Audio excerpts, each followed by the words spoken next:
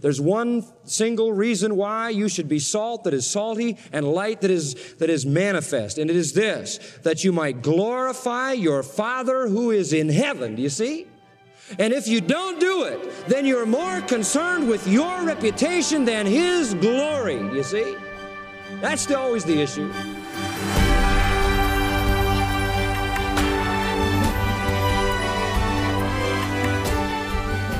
Welcome to Grace to You with John MacArthur. I'm your host, Phil Johnson. Perhaps you can remember a time at work or school when you laughed at a joke, but you knew you shouldn't have. Or maybe you've been around friends or family as they spoke in a way that dishonored God and you stayed silent. Really, we can all think of times when we've failed to stand up for the Lord and His truth as we should.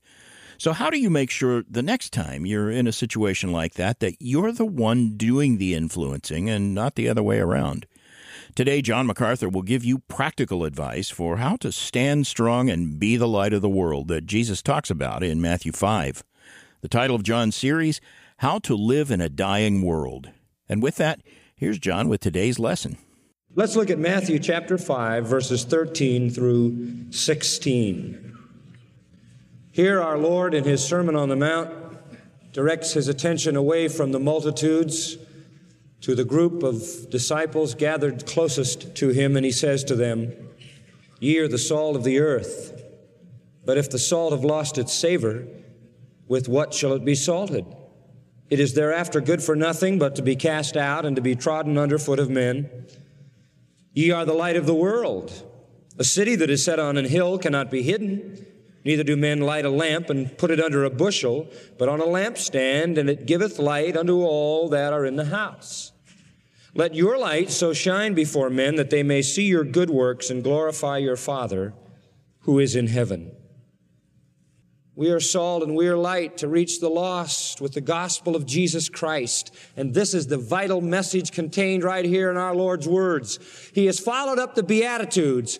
In the Beatitudes, He says, here's the character I expect you to have. And if you have this kind of character, then you're a child of my kingdom.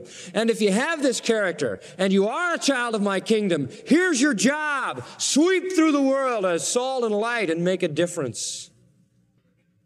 Jesus is calling on us, as we saw in our last study, to influence the world for His glory, to find the lost before it's too late. And the key is what's gone on in the verses before. Having magnificently come to know the principles and the qualities that render us effective for God, that bring us into His kingdom, that make us distinct from the world, He now tells us, move out into the world with that marvelous distinctiveness and find those that are lost and bring them to Christ. The supreme matter in the kingdom is character. Character is the issue. The character described in the Beatitudes makes it possible for us to affect the world. The emphatic is here. We are the only salt and we are the only light the world will ever know. So you notice that the final beatitude is transitional, don't you? The final beatitude is in verse 10. Blessed are they who are persecuted for righteousness' sake. Verse 11. Blessed are you when men shall revile you, persecute you, say all manner of evil against you falsely. In other words, the world is going to hate us and the world is going to persecute us. We expect that to happen. We don't expect it to be easy, and I believe it'll get harder and harder all the time. It isn't going to be easier. I think the price is going to be paid. I think that just because the world makes it tough on us, we don't crawl in a hole, we don't keep our mouth shut, we don't hide. We come right into verse 13. We are salt in the world and we are light in the world. Now, to better understand this concept, I told you last time there are four great truths you need to grip. First, the presupposition, then the plan, then the problem, and then the purpose. The presupposition is the darkness and decay of the world. The plan is the dominion of the disciples. We've got to move in the world and dominate it. Notice in verse 13, ye are the salt. Verse 14, ye are the light. Verse 16, let your light so shine. What is God's plan to deal with this dark and decaying world? His plan is us. It's us. There isn't anybody else. It isn't going to be given to anybody else. The presupposition, the dark and decaying world. The plan, the dominion of the disciples as they dominate the world by their influence as salt and by their message and content as light. Thirdly, the presupposition and the plan also includes a problem. There is a problem, folks. If the presupposition is the darkness and decay of the world, if the plan is the dominion of the disciples, then the problem is the danger of failure. And there is that danger. There is that danger. With this tremendous responsibility, there is an attendant danger. We are salt and light, but we need to be warned, because if sin enters our lives, and if we don't walk in the Spirit, then we will stop being effective as salt, and we will be useless as light. Look at verse 13 again. You are the salt of the earth, but if the salt have lost its saltiness, what good is it? Non-salty salt, folks, has absolutely no use. It is thereafter good for nothing but to be cast out, to be trodden underfoot of men.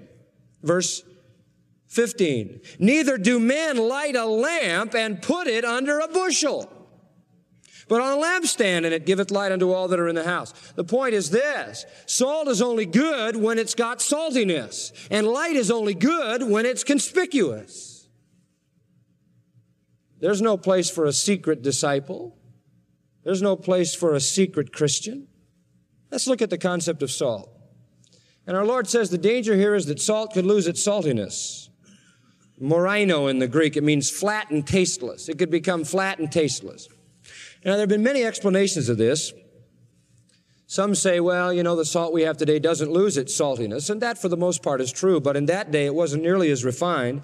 In fact, the salt from the marshes and the lagoons and the rocks around the Dead Sea, which, by the way, was a tremendous and still is a tremendous repository for salt. You can go to the Dead Sea and just lay flat on your back and you'll just bob there. It's incredible. And we've done that. But the salt there is just in abundance. But it easily acquired in that time, and still, because of its impurity, a stale or alkaline taste, because it was mixed with gypsum, which was also there. And so that kind of salt would lose its capability to salt, and it would become very, very alkaline, very stale, and so forth. And the only thing it was good for was to throw out on the road where people walked on it. You didn't want to throw it on the field because it would kill everything growing there. So they threw it in the road where all that would happen would be it would be trampled.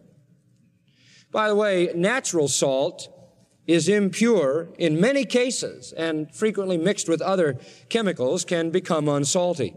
William Thompson, in his classic book called The Land and the Book, which deals with the nation of Israel, tells about a merchant who rented several homes in which he stored salt. The merchant, however, forgot to cover the dirt floor before he put the salt down, and he simply unloaded the salt on the dirt, says Thompson. When he returned later, he discovered that his salt had lost its flavor from being next to the earth. The whole supply he threw into the street where men walked on it. So we know that the kind of salt they had at that time had the capacity to lose its saltiness. And that is what our Lord is alluding to. Something that they would no doubt understand, that salt could lose its saltiness. I just want you to understand that. In Luke 14:34, it says, salt is good, but if the salt have lost its savor, with what shall it be seasoned? It's neither fit for the land nor for the dunghill, but men throw it out. So it's the same statement there in Luke. Now listen. We don't need to argue, and it's amazing how many commentators argue that Jesus was wrong here because salt can't lose its saltiness. But if anybody knows about salt, he does. It's like he knows about everything else. So we just find another explanation, as I've given to you, which is very simple. But what he's saying here is not that you lose your salvation. He's not saying that if you're not careful, you're going to lose your saltiness. No. What he's saying here is you'll lose your influence, right? And if sin enters into a Christian's life, it can lose his influence. Sin is in your life, you have no influence. You can't retard the corruption of the world, you're in it.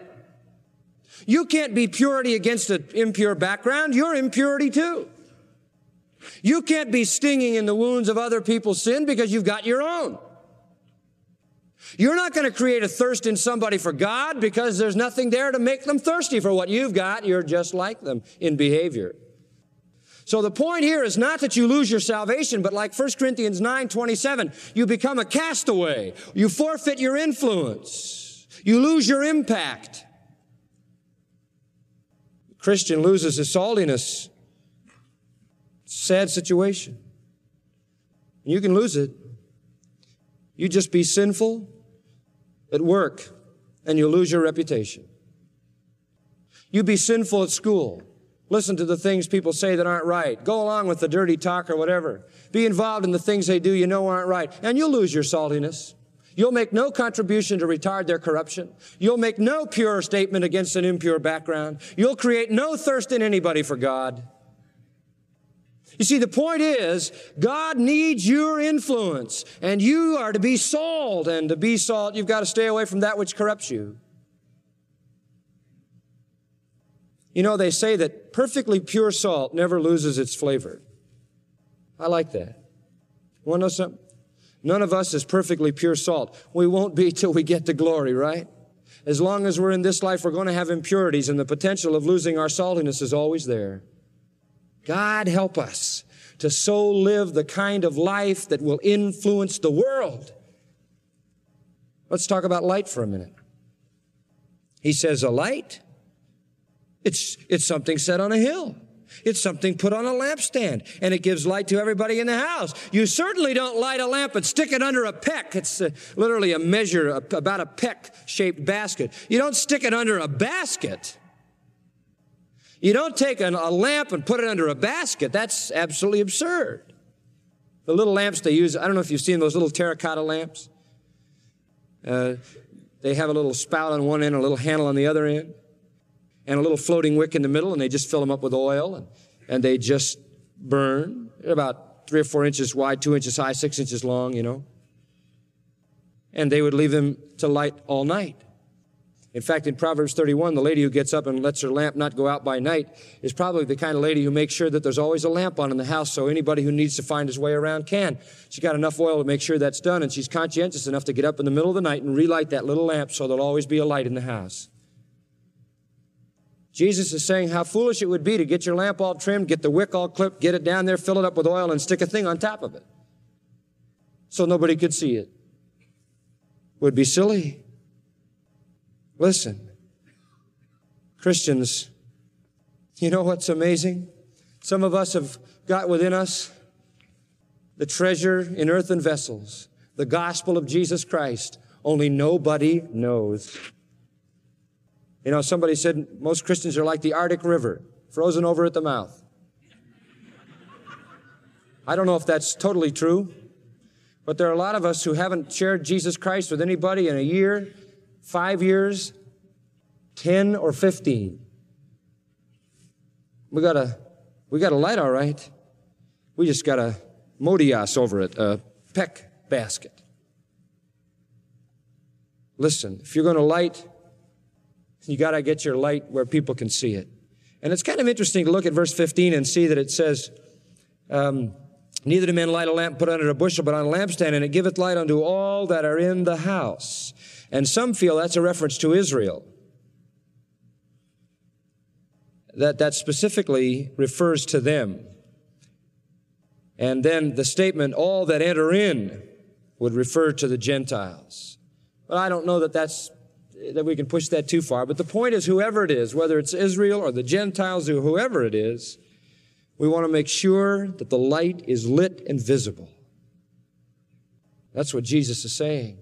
And you know, to the people he was saying it to, he was really calling for something new. He was saying, you know, you're a part of a religious system that's all fouled up. And if you live according to kingdom character and the Beatitudes, then you've got to really be different. And you've got to be light so that they can all see it. And that isn't easy because they're not going to like what they see. It's always the fear of persecution that makes us hesitant. We're always a little afraid. And so after the beatitude of blessed are the persecuted, he has to reinforce the fact that don't you put your light under a bushel. You put it there where everybody can see it, so the whole world will know the truth of God. Verse 16 personalizes it. Let your light so shine before men that they may see your good works. Stop right there. Let your good deeds, agathos, good in quality. This is the quality of your deeds. The idea, this is kalos, I'm sorry. Agathos means good in quality, but kalos used here means good in terms of beauty. It's the manifest beauty. Not just that they're good in and of themselves, but they have a beauty about them, an attractiveness. They're winsome. And that's the word he uses. In other words, let men see your winsomeness. Let them see your beauty. Let them see your attractiveness, your quality. It isn't just the good deed itself, it's the beauty that it manifests. I just want to make a little footnote. At the beginning of verse 16, it says, let your light shine. You don't have to trump it up. You don't have to light it. You don't have to crank it up. You don't have to worry about getting it started. All you got to do is let it go. You can't stop the light, and you can't light the light. You can just stick a bushel on it. The light is there, right? If Christ lives in you, he's the light. And you can't change that. You remember that little song, there's nobody who can it out? Well, that's right. There isn't anybody going to it out. Because the light is there. But you can put a bushel basket on top of it so nobody will ever know. It might be the bushel basket of fear, wanting to be acceptable, not wanting to offend, not wanting to make waves or whatever. But whatever it is, it ought to get off of there. You don't have to light it and you can't put it out. You just got to let it shine. By the way you live and the things you say. And let it shine before men in the presence of those who would hate you and kill you and reject you and deny you. Let it shine and let them see the beauty of your works. You know, when you hide your testimony, you're not doing anything but preventing somebody from seeing the beauty of God himself. When you don't testify, you're just withholding from someone that which they desperately need to see if they're ever to come to God. Well, what do we see then? The presupposition our Lord gives, the decay and darkness of the world. The plan that he gives, the dominion of the disciples, the dominion of the Christians. The problem that he talks about, the danger of failure. Oh, listen, we can hide that light and we can lose that saltiness. And if we do, we're losing our hands. And all of a sudden, we're going to go through that field and not going to find anybody that's lost. Finally, we've seen the presupposition and the plan and the problem and now the purpose. And if the presupposition is the decay of the world and the plan is the dominion of the Christians and the problem is the danger of failure, then the purpose is the dignity of God. The dignity of God, and it's at the end of verse 16, and I don't need to say much about it because I've preached on it so many, many times. The reason for all of this, people, there's one single reason that overarches the whole universe. There's one single reason why you should be salt that is salty and light that is manifest, and it is this, that you might glorify your Father who is in heaven. Do you see? And if you don't do it, then you're more concerned with your reputation than his glory. Do you see? That's always the issue. Well, I don't know whether I ought to stick my neck out. I might lose my job or reputation or whatever. Then you have just ascended the scale, and what you have and what you attain and what you get is more important than the glory of God. You see? Not unto us, O Lord, said the psalmist. Not unto us, but unto thy name give glory, right? Can you lose yourself? Can you be salt that is salty? Can you be light that is lit and manifest? You can if you only care about the glory of God. But if you let your own personality and your own popularity and your own prestige and your own reputation get in the way, then the glory of God is dragged down, your flag goes up, and you say, I reign. I'll do what appeals to me. Glorify your Father who's in heaven. Notice he uses the word Father. I think because he wants to emphasize the beautiful tenderness and intimacy of God. And yet he says in heaven, and there he speaks of the majesty. On the one hand, God is a tender, loving Father. On the other hand, he is a majestic, sovereign God in heaven. And so he says we are to glorify God. That's good news. That's the reason we live. There is no other reason. But to glorify God, that's all. Dr. Robert Murray McCheyne was one of the saints of the last century. His face, they used to say, was sometimes lit up with a hallowed expression so that people who came to see him fell on their knees to accept Jesus Christ when they saw his face. And it says others were so attracted to the indescribable beauty of holiness manifested on his countenance that Jesus became to them irresistible. Isn't that fantastic? Influence. It is said of Fenelon, the great Christian of ages past, his communion with God was such that his face shone. Lord Peterborough, a skeptic, was once compelled to spend a night with him in an inn. In the morning, he hurried away saying, "If I spend another night with that man, I'll be a Christian in spite of myself." Fenelon's manner, his voice, and his face reflected so perfectly the glory of Christ that he was irresistibly attractive to even the worldliest and vilest of humanity. What about you? Are you the kind of salt that retards the corruption and the kind of a light that just attracts in the beauty of holiness as the shining of your goodness and beauty, the power of God released in you touches the people around you, and you never mitigate it, you never cover it, you let it shine so that God can be glorified? Salt and light, Father. Simple message. Needed to be, because this was just part of the first sermon you gave. They needed to hear the basics, and so do we, 2,000 years later, we who know the Bible so well. And we just need to hear again the same old story. There's a wheat field out there, and the wheat is too tall for the people who are lost to see the Father's house. And we've got to join our hands and go from one end of the field to the other before it's too late, and we come to one whom the cold of the night has taken to a Christless grave. God, help us to join hands before it's too late for some. We know even today some passed into eternity. Tomorrow some more will pass to eternity. You've told us to take the gospel to every creature. If we were to die tomorrow, could it be said that we made a difference in the world? Oh, Lord God, may we be salt that is salty and light that is manifest. May we be a city set on a hill.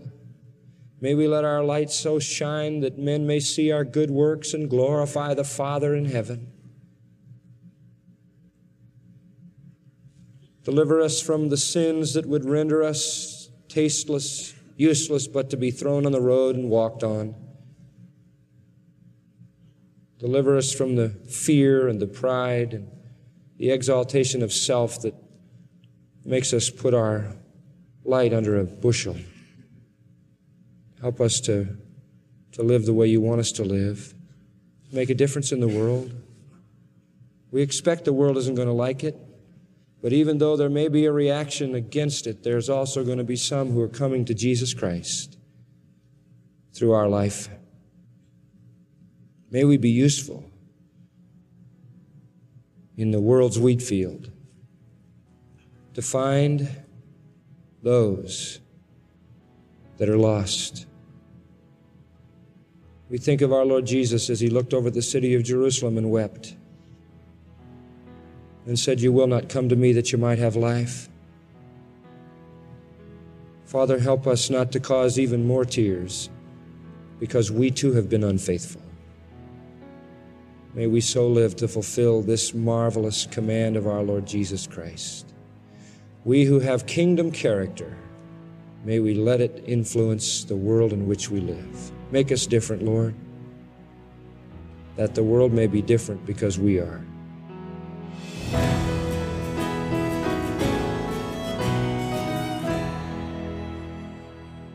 You're listening to Grace to You with John MacArthur, Chancellor of the Masters University and Seminary. His lesson today is part of the series he calls How to Live in a Dying World.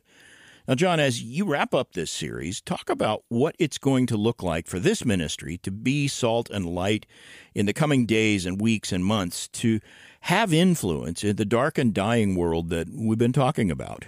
Well, nothing will change because our impact and our influence is solely and totally based upon proclamation of Scripture.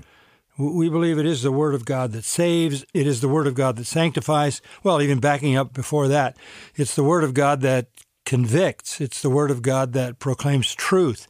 Then it saves. Then it sanctifies. Then it strengthens, builds up, gives hope, confidence, joy, all of those things. But all of that comes out of the Word of God. We can't predict what the culture is going to look like. We're not going to be able to predict the particular changes that are going to come. They're going to come fast, and they're going to come in a disastrous way. I think about AI for one thing. I can't imagine what that can create in a world where you can't tell the difference between somebody giving you lies and the truth because the fabrication of the lies is so well done. So, and since Satan is a liar, he's going to do everything he can to use that. So we can expect chaos and confusion as to the truth in ways maybe we've never, ever seen before. But we're going to stand on biblical truth. The Bible doesn't change. God's Word is living, powerful, sharper than any two-edged sword. We know that. We have lived it. We've seen its power. We've seen its fruitfulness. And we'll continue to be faithful to the Word of God. And I think this radio ministry, whether I'm here or not, will continue. It's my prayer until Jesus comes again. And that Word of God so powerfully proclaimed will continue to go out from our ministry as long as the Lord allows it. So we're committed to doing what we've always done, unleashing God's truth one verse at a time. And know this, we rely on your prayers. We need you to pray for the radio ministry. Pray for the Word of God as it goes forth. Pray for the staff and the folks that do so much in partnership with us in the radio station world. And could I suggest that you pray for the team at this radio station you're listening to right now? That will encourage them. You can even give them a call or send an email. I know they would be so pleased to hear from you. And to encourage you in being salt and light in the culture, remember that you can download the messages from the study we concluded today, How to Live in a Dying World. The MP3s are free at gty.org. Thanks, John. And friend, downloading this series from our website is a great option if you'd like to review this series at your own pace. And be sure you're being salt and light in this dark and decaying world. Get in touch with us today. Both messages from How to Live in a Dying World are available to download free of charge. That's in MP3 and transcript format from our website, gty.org. That's gty.org. And as John said earlier, thank you for your support and your prayers. And know that when you bring Grace to You and the team at this radio station before the throne of God, you take an active role in keeping John's verse-by-verse teaching in cars and homes and churches where people are learning and being transformed for the glory of God. And I encourage you to take John's suggestion and let the people at this radio station know that you're praying for them. And remember, letting us know what John's teaching means to you and your family is a great encouragement to us. So write a note and send it to Grace to You, Box 4000, Panorama City, California, 91412. Or you can send an email to letters@gty.org. Now for John MacArthur, I'm Phil Johnson. Tomorrow, John launches a study that answers the most important question anyone could ever ask. What must I do to be saved?